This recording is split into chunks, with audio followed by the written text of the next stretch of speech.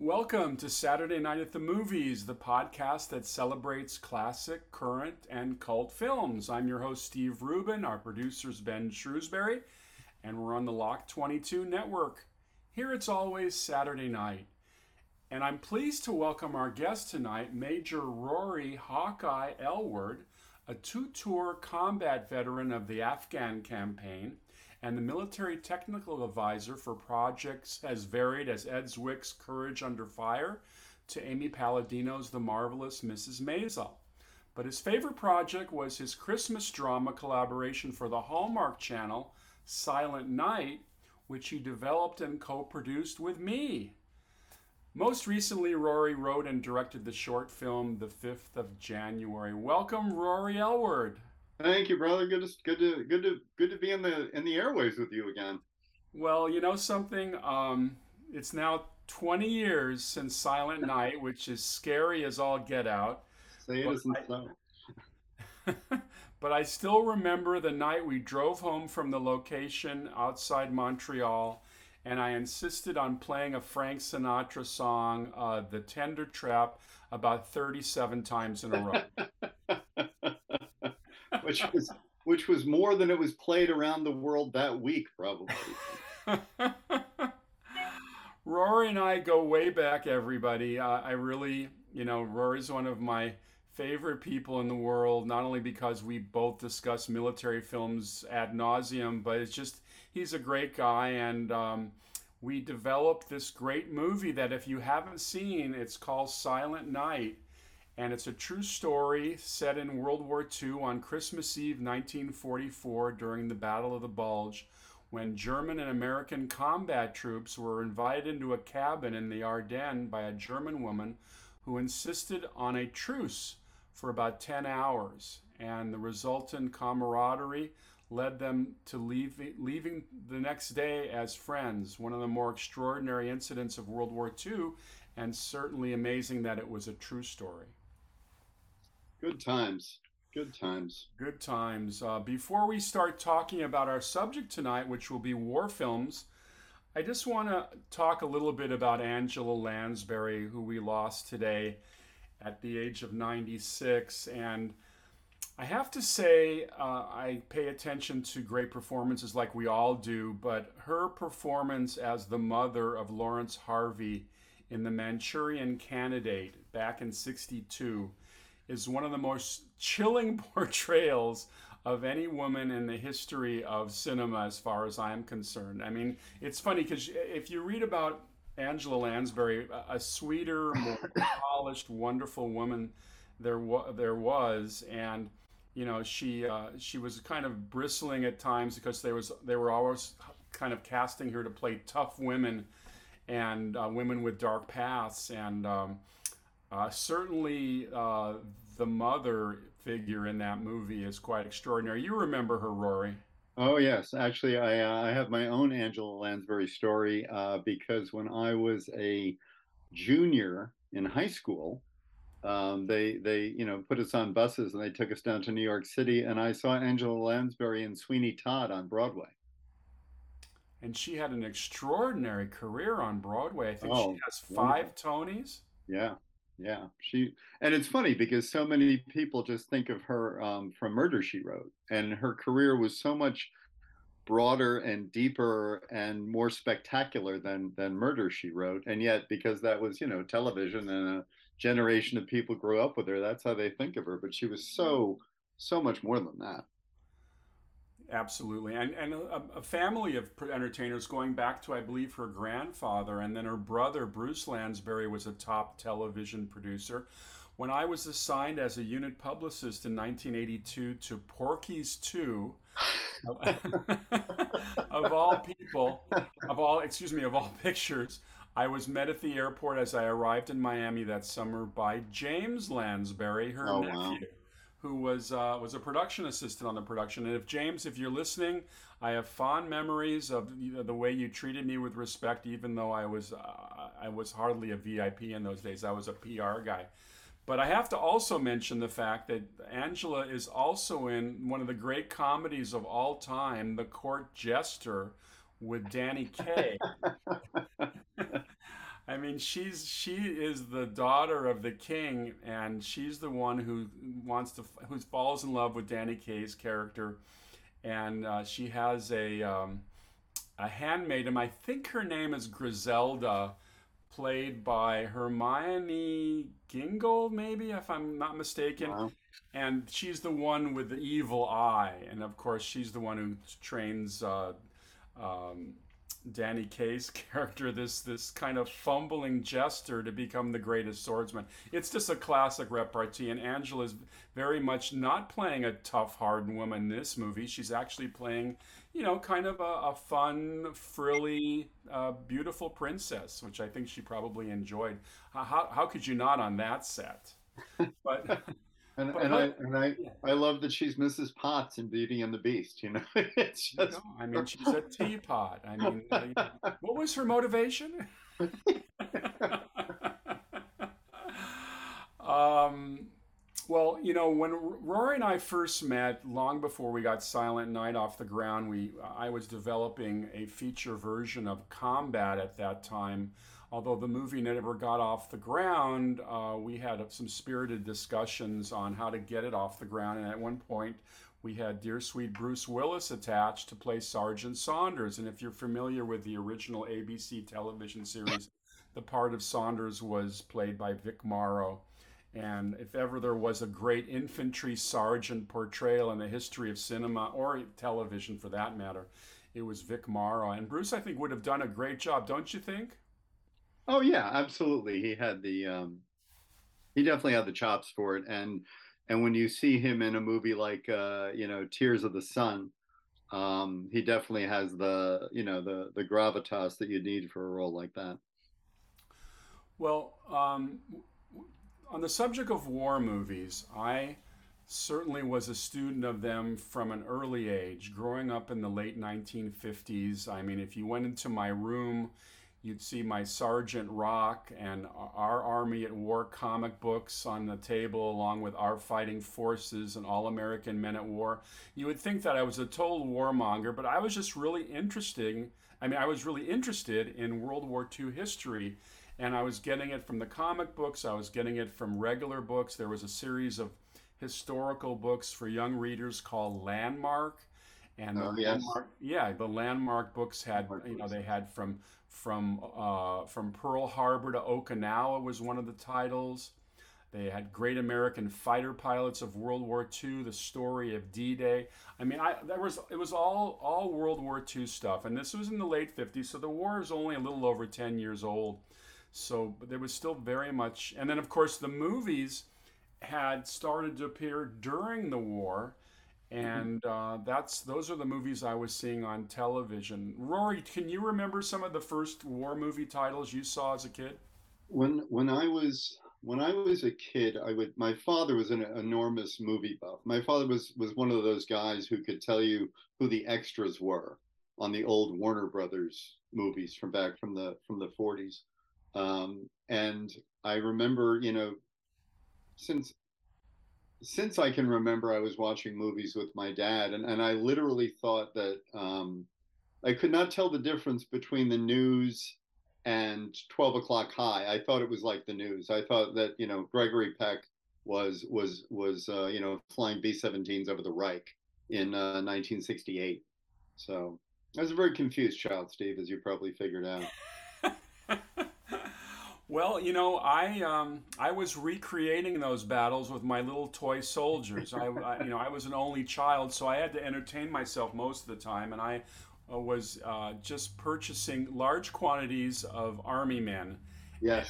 and little Roco tanks that were manufactured in Austria, and I was trying to. And then I discovered that if I borrowed my mother's talcum powder and I poured it on all the tanks, it looked like a snow scene. See? Which is more than you can say for the movie The Battle of the Bulge, where nothing looked like a snow scene. So. It was shot in the desert. Yes, Battle of the Bulge had some snow problems in Spain that year. I remember Yes. interviewing the producer, and he was lamenting the fact that they were recreating these great tank battles on the plains of the Ardennes, and of course they didn't have any snow. It looked like Libya. There you go.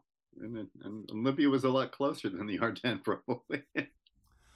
Well, when I decided to write a book about war films right after college, I made a list of films that I would approach the filmmakers for, because the key to my research was based on my success at Cinefantastic magazine in writing the history of movies by actually interviewing the people who made them. And I was very fortunate.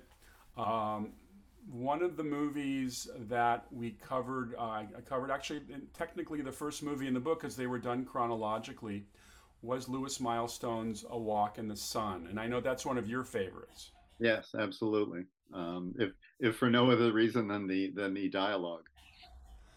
Well, it's interesting because Harry Brown, who wrote the book, and he was a war correspondent for Yank magazine in Europe, and he was based in Italy. Actually, he was based all over the place, and I think he was very much the inspiration for one of another war film project that Rory and I developed called Cut Off, which we'll talk a little bit about later. But Harry wrote the book, which was published, I believe, toward the end of the war, and then Lewis Milestone, the great filmmaker, and if you're not familiar with the name, he directed All Quiet on the Western Front, which was considered one of the, and still is considered one of the most amazing and emotional World War, actually war films of all time. It was World War One, and then went on to do films after A Walk in the Sun, like Pork Chop Hill, um, and Halls of Montezuma, which was about the U.S. Marines in the Pacific.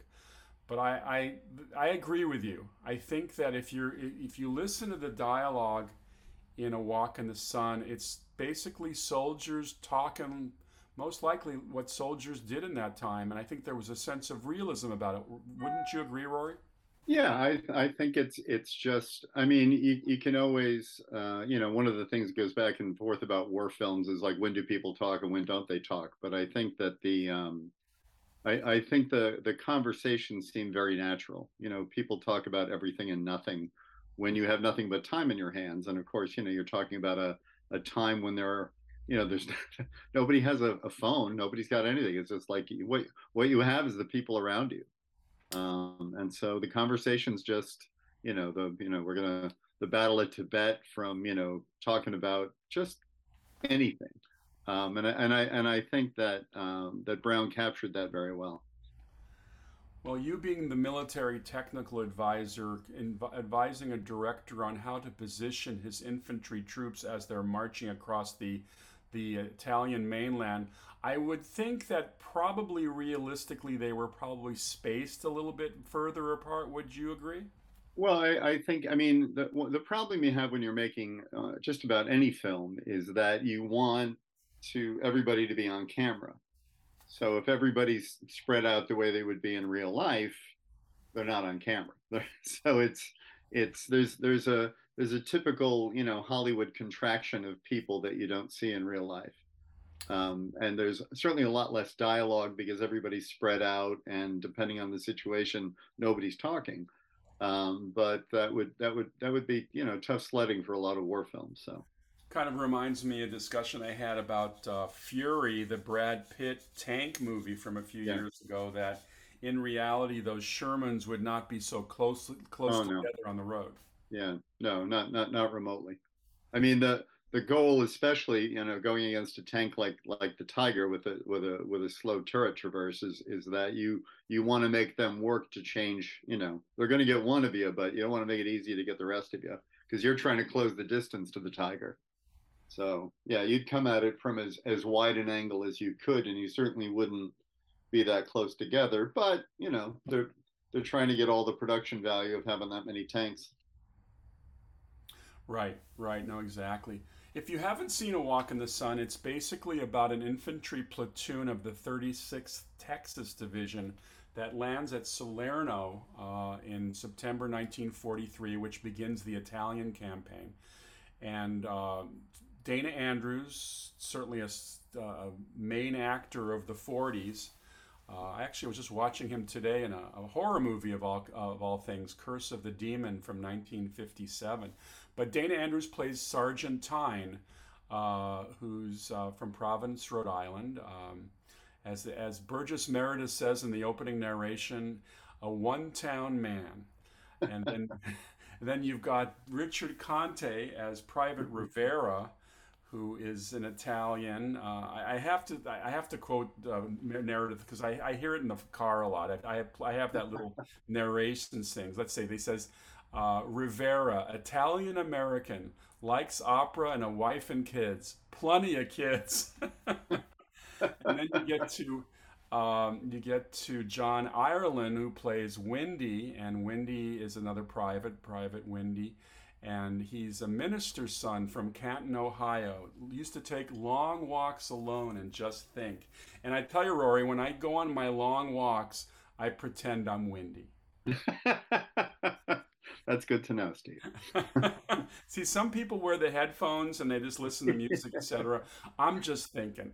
You're just thinking big thoughts, you know. I'm thinking big thought. Then you got Lloyd Bridges. He's a farmer, a good farmer, knows his soil. And let's see, you got Mick Williams. Let's see, who was the actor who played Mick Williams? I always forget his name. He later played the voice of I think Winnie the Pooh. Oh wow. And he's slow, southern, and dependable. And then there's Sergeant Porter, which is Herbert Rudley. He's got a lot on his mind. So there's a lot of poetry in describing these characters. And Burgess Meredith, who that very same year portrayed Ernie Pyle in a terrific movie called The Story of G.I. Joe. His narration is great. And then we have a song, the Walk in the Sun song, sung by Earl Robinson. And in learning about the making of the movie, Lewis Milestone talks about the original intent was to have a number of ballads throughout the movie, and they cut them down to the bone. I think there are only 3 or 4 now, but I find them to be very poetic. Some people find them to be very dated, but I enjoy them very much. I think yeah, go ahead. I just want to point out, Steve, that I don't think your listeners can really appreciate them until they've been on a road trip and had you sing them in the car. That's pretty next level stuff, I have to say. Well, you got to understand, I was a kid who grew up with a tape recorder that I could record all my favorite movies on. This is long, long before videotape or DVDs. I would literally put the microphone next to the TV and tape these movies. And it's funny, in those days I didn't edit anything, so I had commercials too. Playing those commercials 60 years later is really kind of a hoot to see the old Winston tastes good like a cigarette should commercials. Yes. I remember like learning the intros and outros of the Twilight Zone that way. I would record them because I wanted to be the cool kid. So I knew all of the Rod Serling introductions on the Twilight Zone. Submitted for your approval. Yes. It's interesting. A Walk in the Sun was literally one of the last war movies released in the period of the war. It was actually released after the war ended, which I think hurt its box office chances. It was produced independently. I think Lewis Milestone raised the money out of Chicago, and 20th Century Fox released the film. So most people think it's a Fox film, but it's really more of an indie. And just to mention it, I actually had the rights to remake A Walk in the Sun for a while, but with that didn't happen either. It's tough to get war movies off the ground. That's why I think that we were very fortunate to get our Silent Night movie absolutely. that year. Absolutely. And there's a curious thing I didn't know until recently about A Walk in the Sun, and that it was shot on the 20th Century Fox ranch alongside another war film of the period, A Bell for Adano. Oh, interesting. With John Hodiak. And A Bell for Adano resonates with me because in the latter part of my career in the Army, I was a civil affairs officer, and A Bell for Adano is the only movie other than Three Kings that is about what was then called military government and now is called civil affairs branch of the Army. So I have not seen A Bell for Adano. Does it take place after the war is ended in Italy? No. It takes place during the war, and it's about John Hodiak plays Major Tripolo, who's an Italian American who'd been a city clerk. So when he joins the Army, they make him a civil affairs officer, a military government officer, and they give him the charge of this small Italian town that's been captured by the Allies, and he's supposed to, bring democracy to Adano.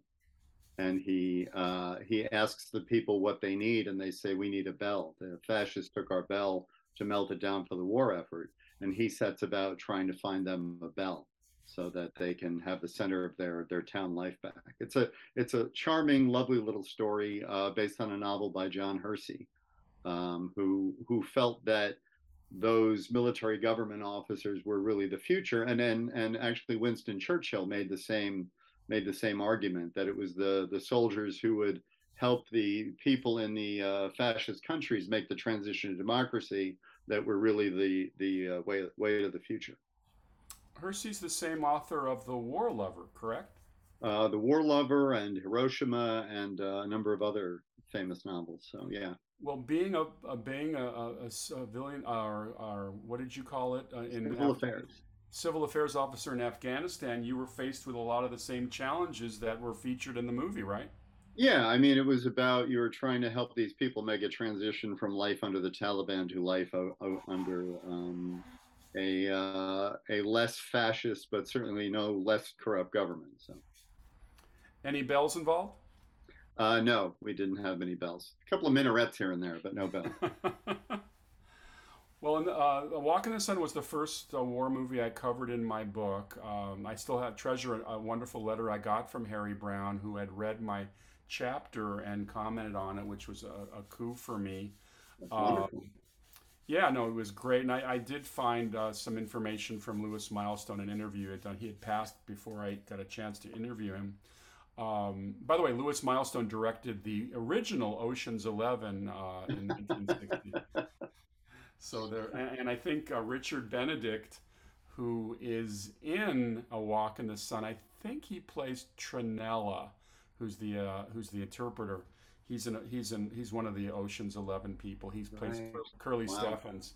But 4 years after, now in World War II movie history, after the war, there was a period where war films were just not made because the studio felt that people were tired of war films. And so the revival of the war film, particularly the World War II film, comes in 48, 49, particularly in 49 with three films that were released that year: 12 O'Clock High, Battleground, and The Sands of Iwo Jima were all 1949 titles. And there were some others as well. I think Home of the Brave was a 1949 Hmm. title as well. Yeah. But Battleground for me was a real important film because I got a chance to interview at length Robert Pyrosh, who won the Oscar Yeah. that year for original screenplay for Battleground. And Pyrosh, interestingly, would later create the series Combat and write the pilot for that series. Battleground, if you're not familiar with Battleground, it was directed by one of the great action filmmakers of all time. That's William Wellman, known for so many different films. He did the original Beau Geste, he did The High and the Mighty, lots of westerns. Just a real tremendous filmmaker, and it has a great cast. Van Johnson, John Hodiak, who you just mentioned from Belfer Adano, he's in it. And James Whitmore, who plays the Sergeant Kinney, was nominated for the Oscar that year for Best Supporting Actor. It ended up losing to another war film actor, Dean Jagger, who played the Major Stovall character in 12 O'Clock High. Yeah. Uh, what do you remember about Battleground, Rory? Oh my God, it's still one of my favorite films. I mean, and it has in common with A Walk in the Sun of really capturing that life in an infantry squad and an infantry platoon. I mean, just everything from the random conversations to the kind of frat boy joshing around antics, to the moments of of looking out for each other. The way my one of my favorite moments in the movie is when the Van Johnson character Holly is trying to run away, and the replacement chases him down. He goes, "I'm with you, Holly." Like he thinks Holly's up to something, and because at the end of the day, soldiers in combat are very aware of how they appear to the other soldiers around them. Holly becomes heroic because this kid's expecting him to be. He won't run away if somebody can see him running away. And it's just, I think Pyrosh's script absolutely captures that instinct you have of not just self-preservation, but the self-preservation of your opinion of yourself. And it's just a classic moment that is beautifully filmed. Well, Pyrosh was not only a successful screenwriter in Hollywood, he was a veteran of Yeah. the Battle of the Bulge. He was an infantry sergeant in the 35th Infantry Division. And he told me that when he sold his project, the project was originally sold to Dory Sherry when he was head of RKO. So this started out as an RKO picture. And for his research, I believe this is about 47 or 48, Pyrosh went to Europe and he started nosing around the battlefield in the Ardennes. And interestingly, he found a foxhole that he remembered being in. Oh, wow. So Wow. I'm pretty crazy stuff. And he talked a lot. I interviewed, like I said, I interviewed him at length, and he's a character, an interesting guy. His memory of the bulge that December '44 was just, the conditions were so horrifying with the Yeah. weather. I think about being an infantryman going into combat and having to deal with the enemy firing at you, but think about having to deal with the enemy firing at you while you're freezing to death. There's a terrific book that nobody's read called "Roll Me Over" by a guy named Ray Gantner, and he Ray was not an 18-year-old kid who went to war. Ray was like 30 and had a deferment. He had a wife and two kids, a degree from Syracuse, and he was running, maybe as the manager of a radio station. And he finally felt like he couldn't take any more deferments. And he enters the Army probably in the summer of 1944 and goes to basic training as a 30-year-old educated man. And he presents the whole experience in such a different light than an 18 or 19 or 20-year-old kid does, because he's got an education, he's been around, he knows things. And one of the things he talks about is how miserable he was, because he's not afraid to say, like, I hated it. I hated the whole thing. I hated everything about it. I hated being cold. I hated, being up to my knees in water, while being on watch. I mean, just everything about it. And to me, it's one of the best books about the war, because he doesn't not talk about those things. He talks about, like, the day-to-day misery of what it took. There was, they say that, combat is like hours, weeks, months of boredom, punctuated by moments of sheer terror. And you get that. And Gantner was no slouch, because he got a battlefield commission, which at some level was harder to get than the Medal of Honor, for his valor and his leadership in combat. So it's just one of the best books, really, about the war from an infantryman's point of view.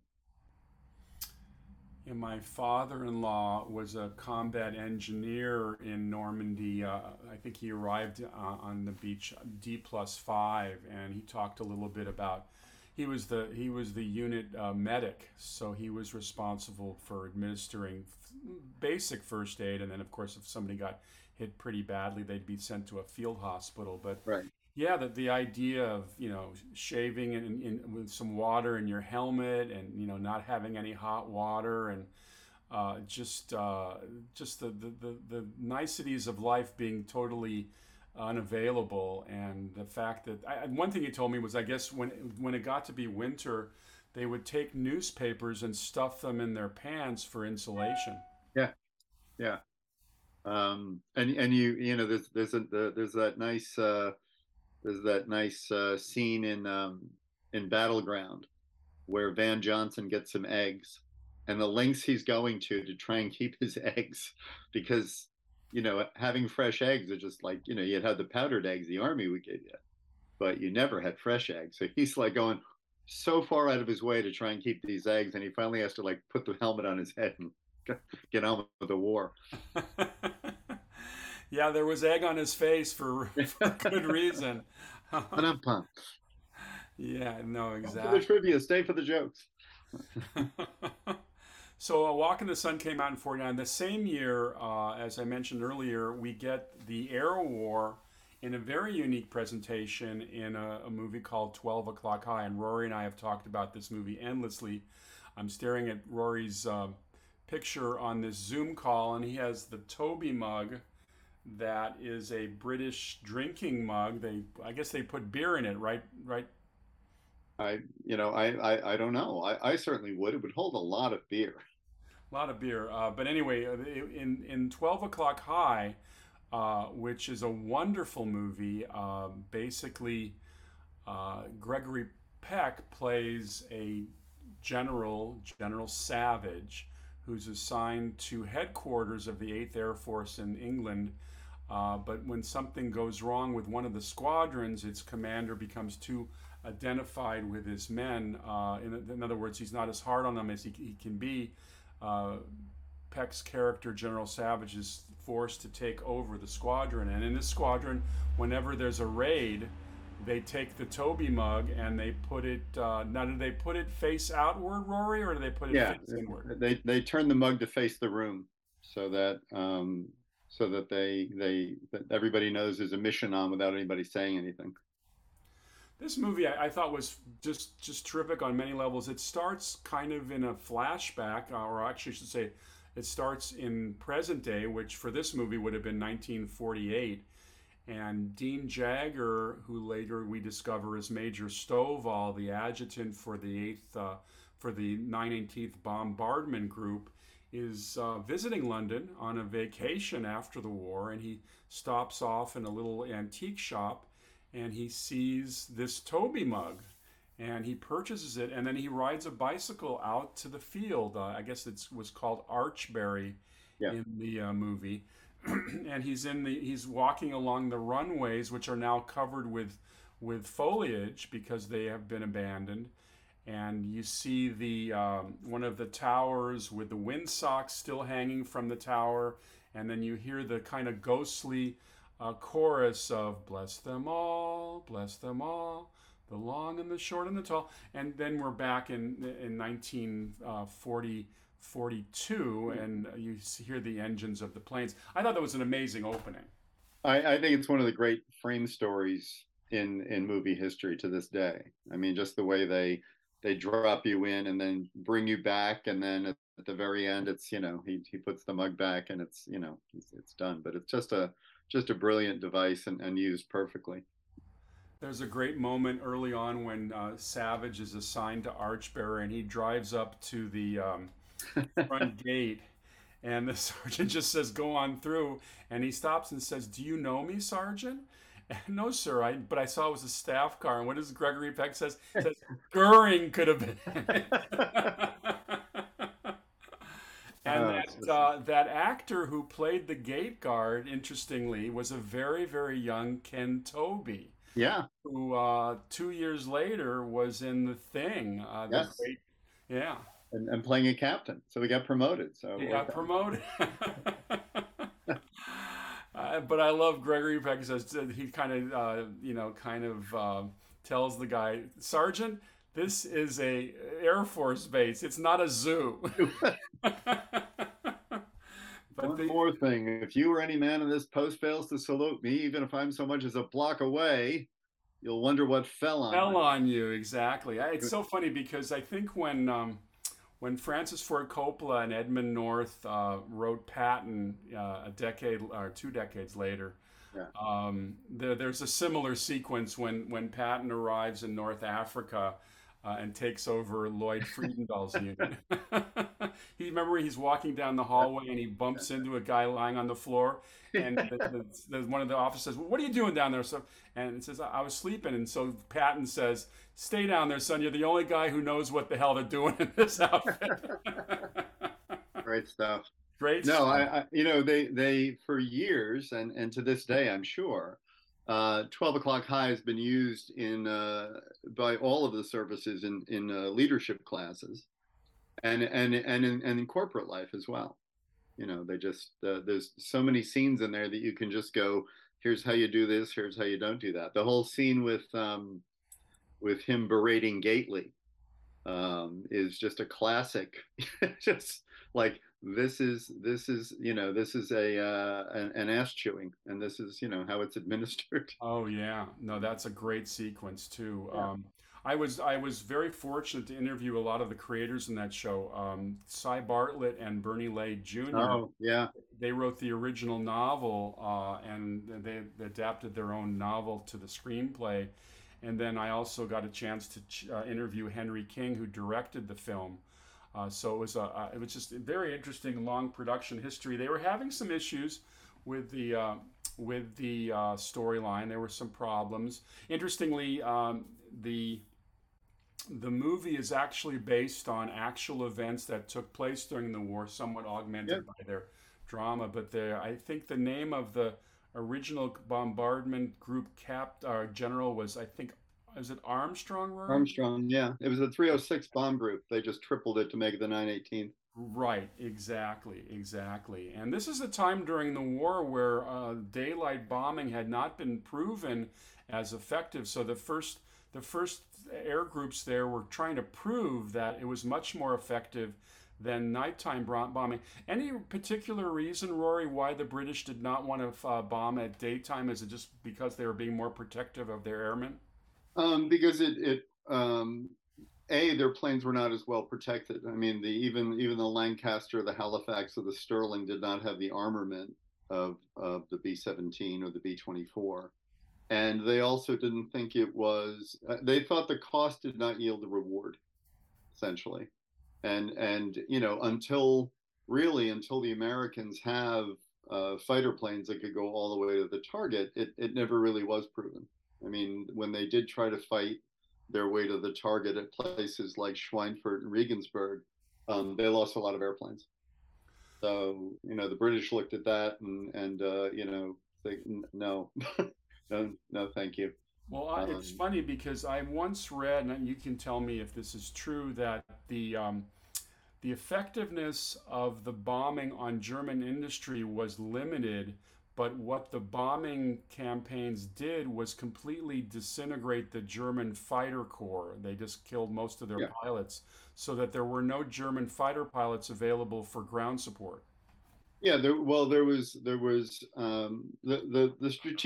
strategic air campaign by the British and the Americans was not nearly as effective as it had been imagined in the 1930s.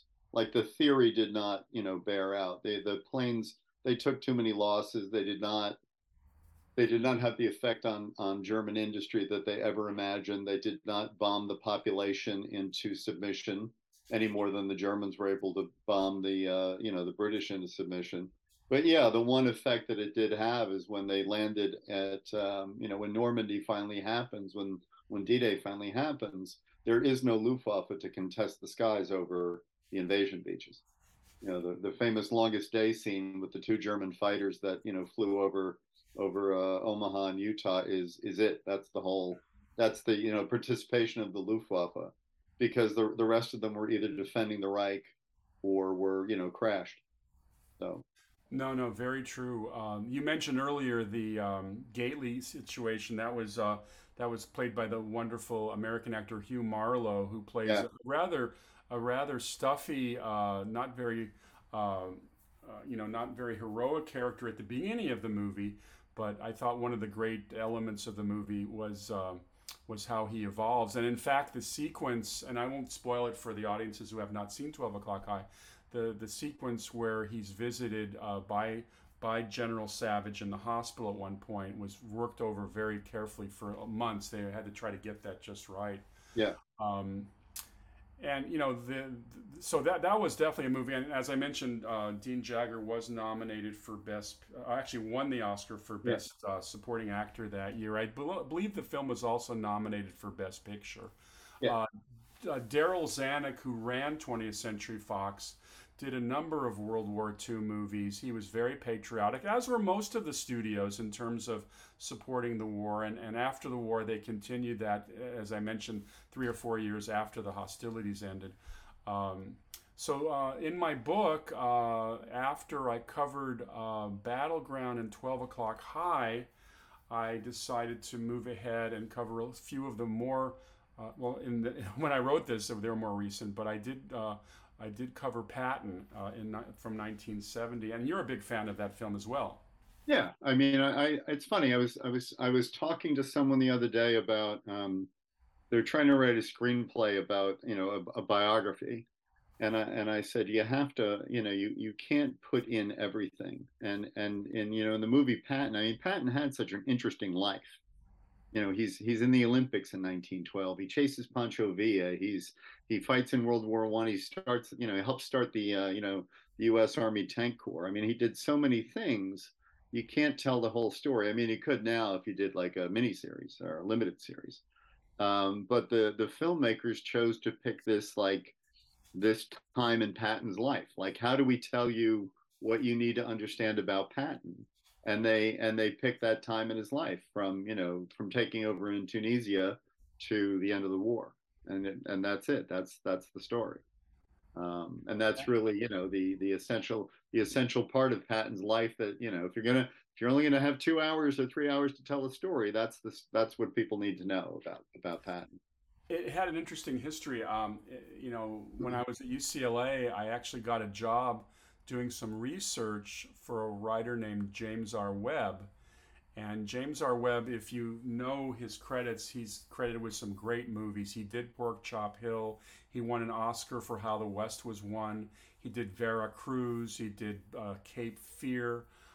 He did a really terrific 3D Western. It's one of my favorites called The Charge at Feather River. But he was kind of a history buff, and he had hired me to do some research for a book he was writing. But he told me that Patton originally started as a William Wyler project. Now, William Wyler, wonderful multi-Oscar winning director, known for The Best Years of Our Lives, one of our favorites. And of course, he did Ben-Hur later on. But Willie Wyler hired James Webb to write the screenplay. And from what I gathered from Frank McCarthy, the producer who I interviewed, they were going for more of an historical look at Patton. I'm not sure if they covered some of the earlier incidents in his life, but the approach to the military campaigns was much more history oriented as opposed to stylistically oriented. And the script was rejected all over Hollywood by every actor. They thought it was too much of a glorification. Now, this is the late 60s, Yeah. and we were in the middle of the Vietnam War. And so the Hollywood was very careful about how they were approaching war stories. And then what happened is William Wyler's doctor told him that a shoot in Spain with a lot of physicality would not be good for his health. Oh. As most of us know, Willie Wyler was suffering from hearing loss from being a documentary filmmaker during World War II in those B-17s. So he left the project, and Frank McCarthy hired a young director who was just enjoying the success of the first Planet of the Apes movie, and that, of course, was Franklin Schaffner. Yeah. It's I mean it's quite an achievement, and my favorite thing about Patton is it is made in the late 60s, and it comes out in what, 69 and 70. 70. Well, it's up for the 70 Oscar, but I think it's released in 69. And what's fascinating about it is we're at this very contentious time in American history, and people would watch Patton and come out with completely different interpretations of what it meant. For Doves, it was an anti-war film. Look at what happens. And then for Hawks, it was oh my God, see, you need to have a strong military and strong leaders and stuff. I mean, everybody who saw it seemed to, like, what they thought about it reflected what they felt, as opposed to the movie telling you what to feel, which I think is kind of a brilliant achievement for the filmmakers, is that you could make up your own mind as to how you felt about Patton. Well, we have to thank Francis Ford Coppola, because Coppola was the one who when he was given the assignment, and Coppola was a fairly new screenwriter in Hollywood. He had worked on another World War II movie with, I believe it was with Gore Vidal. They worked on the script for Is Paris Burning? Mhm. And his hands were a little bit tied with that project because they the rule of thumb in those days is you could not mention the communists. And of course, if you don't mention the communists, you can't really tell the story of the the the turning Paris into a free city because the Yeah. communists were very involved in that. But Coppola came up with that very arresting opening where George Patton goes on the stage and basically turns to the audience and says, "No bastard ever won a war by dying for his country. He won it by making the other poor dumb bastard die for his country." And people would look at that and either think Patton is crazy, or Patton's a genius, or Patton's a hero, but it was really kind of a Rorschach test for the audience as to what you thought about it. Now, being a military historian, what is your evaluation of George Patton? I think he was, the old joke is that he was one of those guys that break glass and take out in time of war. He was certainly he had a lot of opinions about a lot of things, almost none of which would stand up today. He, certainly a bigot, probably a racist, um, and was not a guy that you probably would want over at Thanksgiving dinner. And yet he was a genius. He was an incredibly well read. I mean, you see in the movie he's talking about all these things. He if you go to the Patton Museum, which is now at Fort Benning, Georgia, it used to be at Fort Knox, but if you go to the Patton Museum, they have Patton's library, and you go into Patton's books, and Patton was dyslexic. So you think of all the books he read, and he was dyslexic, and how hard that must have been. That man was driven, and all of his books have annotations on the side. Like, he did not just read a book, he participated in a conversation with the author of the book he was reading by writing down what his thoughts were as he was reading the book. All of his books are like that. I mean, he was an incredibly brilliant guy who said a lot of stupid things and yet was very talented at leading troops in combat. Do you think if he had not slapped those two soldiers in Sicily, he would have been given command of the Italian campaign? I suspect he would have, because And he was, I mean, I mean, Eisenhower was a genius in the sense that Eisenhower knew that everybody had to get along with each other. And he understood what Patton's limitations were, just like he understood what Montgomery's limitations were. And they were both prima donnas, and they couldn't get along with one another. And Eisenhower's genius, even though he had never led troops in combat, was he had to manage all these people, all of these personalities, which was his gift to the war effort. So, I think that I'm not enough of a Patton historian to know exactly what would have transpired, but certainly, you know, Eisenhower on the one hand had to deal with Patton for reasons of public relations, which were a very real thing in World War II that, say, the Nazis or the Soviets didn't have to deal with. But he also knew that he needed Patton to win the war, and it worked out because of the whole deception campaign about where the Allies were going to land, and they conveniently used Patton, who had been shelved, to build up the whole deception plan about that we were going to land at Pas de Calais, with an army commanded by Patton that didn't exist. So, in fact, it's funny because not too long ago there was talk in Hollywood. I think Tom Cruise was attached to it. The whole story of yeah, that campaign to make rubber tanks and yeah. use the magician. Wasn't he a magician?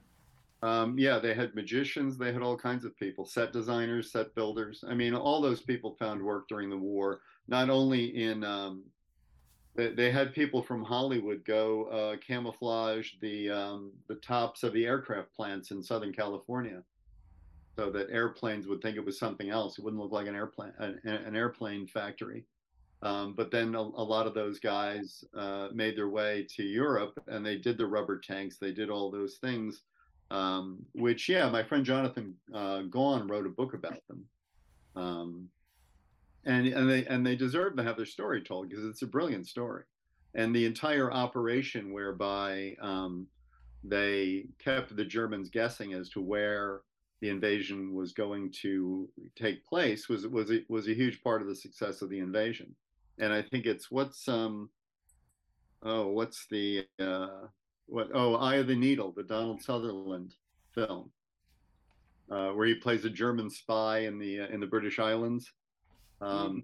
and discovers that this that there's this whole make believe army.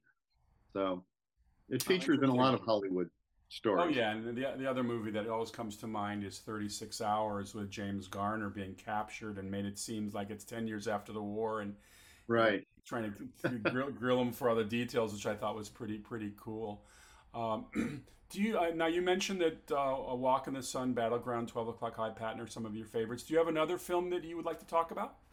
I think, well, I want to double back to A Walk in the Sun for a minute because there's one thing that's interesting, that's in the novel that isn't in the film, and that is that the Dana Andrews character Tyne in the book, he's a corporal. Right. He's not one of the staff sergeants who are the squad leaders in a platoon, and yet everybody sort of defers to him. And I thought that was a really interesting thing that Harry Brown captured, that there's the army, there's the administrative army, and then in combat, people tend to turn to the people they perceive as the best leaders or the people who are best qualified to get them out of this scrape. So a corporal in that platoon is pretty far down the food chain, but everybody trusts him and everybody listens to him. And I don't know whether it was the technical advisor that they used who said no, that would never happen. But I mean, I thought that when Milestone made the choice not to capture that dynamic, I don't think it made the movie better. Put it that way. Yeah, that is an interesting dynamic. What is interesting about Harry Brown's book is a lot of that dialogue appears verbatim in Robert Rossum's screenplay. I mean, it was so good that there was no reason to change a lot of Yeah. it. Definitely. Another movie I'd like to talk about before we end our discussion is another Robert Pyrosh movie that was released in 1962, the same year as The Longest Day, which is Hell is for Heroes. Yeah. Bobby Darin. Bobby Darin, Steve McQueen. Steve McQueen, of course, most of his more memorable roles, Steve's in uniform, and this movie was interesting. I also talked to Bob Pyrish about this movie. Interestingly, he was going to be directing this movie. This was going to be written, produced, and directed by Bob Pyrosh, who certainly at that time in 61, 62 was one of the preeminent World War II writers. But as Bob told me, he got into a little thing with Steve McQueen. And that, of course, at that time, McQueen was on the rise. It was a little before the Great, excuse me, it was a little bit before the Great Escape. And so he wasn't exactly a superstar, but I think he had enough power to get Pyrosh fired. So unfortunately, they got rid of Bob, but they did replace him with Don Siegel, who was the perfect choice to direct. I mean, Don Siegel is one of our greatest directors. We know him from, of course, Dirty Harry. He did the original Invasion of the Body Snatchers. Just a fine director. A lot of his pictures are associated with Clint Eastwood, and I think Pyrosh's original title for the movie, interestingly, was called Separation Hill, and it's a terrible title. I think Bob explained to me it was because there are certain places that separate the men from the boys, that kind Right. of thing. But it was a little too crazy. So they came up with Hell is for Heroes. Bob said to me, "What does that mean?" I said, "Well, I think if you're a hero, sometimes you just end up in hell. It's maybe a perceived hell or a real hell, but it's one of It my means favorite. Yeah, it, it means it's a title. I want to go see that movie. Hell is for Heroes. Oh yeah, I'm going to see that. exactly. Separation Hill, not so much. Not so much, not so much. But we get McQueen, of course, plays Private Reese, who used to be a master sergeant, but he got busted. McQueen was very good at playing guys on the edge. And interestingly, Yeah. the same year he does a walk, excuse me, the same year he does Hell is for Heroes, he does The War Lover. And Yeah. uh, Captain Rickson in The War Lover and Private Reese in Hell is for Heroes are very similar characters. These are guys who are terrific soldiers in battle, but when the chips are, when the pressure's off, they do strange things. And in Reese's case, in Hell is for Heroes, he goes into town against orders and he has a drink, and he's just lost a battlefield commission because he went crazy behind the lines when the pressure was off. And so Right. he's an interesting character. You got Bobby Darin playing kind of a scrounger who's always finding loot and stuff. Kind of remind me a little bit of the Ben Gazzara character in The Bridge at Remagen. Yes. And Fess Parker plays the platoon sergeant. He's terrific. We got, let's see, Nick Adams plays a Polish displaced Yep. person, Yep. and then Harry Gardino is kind of the counterpoint to Reese. He's the professional, he's the by the book sergeant. And if you don't know the basic plot, and this is kind of based on fact, as Pyrosh was reporting from historical moments.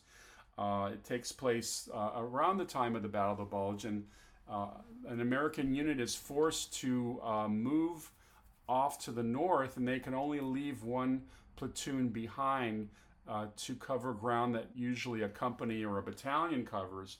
So Fess Parker's platoon and Harry Gardino's squad has to cover a lot of ground that would normally be a lot of guys, and they have almost nobody. Yes. It's called an economy of force operation. There you go. There you go. And Bob Newhart's there to help, so it's all right. And Bob Newhart, who's a typist driving a Jeep on the Siegfried line, takes a wrong turn and ends up in this ridiculous situation. So I have to say, it adds a certain lightness to the story, and there is some humor in the piece. I think that um, it's a great movie. The other person I've mentioned two other characters. James Coburn, who was Yep. McQueen's buddy in The Magnificent Seven and would soon appear with him in The Great Escape. He plays a fixer Yep. who fixes motors and things like that. And then the other person, who's one of my favorite character actors, is Mike Kellen, who plays Kolinsky, he speaks Polish and can communicate with Yeah. Nick Adams, his Homer character, and that they make up the squad. So yeah, no, that's one of my favorite movies. It was shot interestingly. It's supposed to be near the winter of '44, but they shot it in Redding, California, during one of the hottest summers ever. Typical. So a bit challenging, and I thought Siegel did a great job. Well, Rory, you and I could go on for 12 hours talking about war pictures. We've barely scraped the surface, but I think I'll have you back and we'll do this again. We'll pick some other films that we enjoy, but tell us a little bit about your directing debut. You just did a film called The 5th of January. I I did. think it was kind of a thesis project for you, right? Yeah, because I retired from the army, I have the GI Bill, and as some of you may have heard, there was this like massive pandemic that blanketed the world, and my I was actually working on a TV series for Apple at the time called Invasion, and everything shut down. And I thought, well, I don't know how long this is going to last, but I have the GI Bill. I may as well go back to school. So it started out on Zoom, uh, going to school on Zoom. So I'm sensitive to all those kids, what all those kids went through over the last couple of years. But yeah, so I've certainly worked on a number of films, but I didn't do a lot of writing, and I didn't do a lot of producing, and I'd never directed a film. So I ended up writing, producing, and directing a short film, which is about a young woman coming home, um, and she finds that her father is preparing to go to the Stop the Steal rally in Washington on January 6th. And it's about that conversation they have because unfortunately I've had some of those conversations with people that I was close to over the last couple of years. And so I was just trying to capture that moment. Well, having seen the film, and it's a very, very well put together 7 minutes, I thought it was terrific. Oh, thank you, buddy. And, I'm hoping that we can collaborate on some films in the future, as I know we will. Everyone, we have been listening to Rory Aylward, and our discussion of war movies will continue in the future, I am sure. I'm your host, Steve Rubin. You've been listening to Saturday Night at the Movies. Our producer is Ben Shrewsbury, and we're on the Lock 22 network. Here it's always Saturday night, as I always like to say. And thank you, Rory, so much for joining us. My pleasure, my friend. Okay.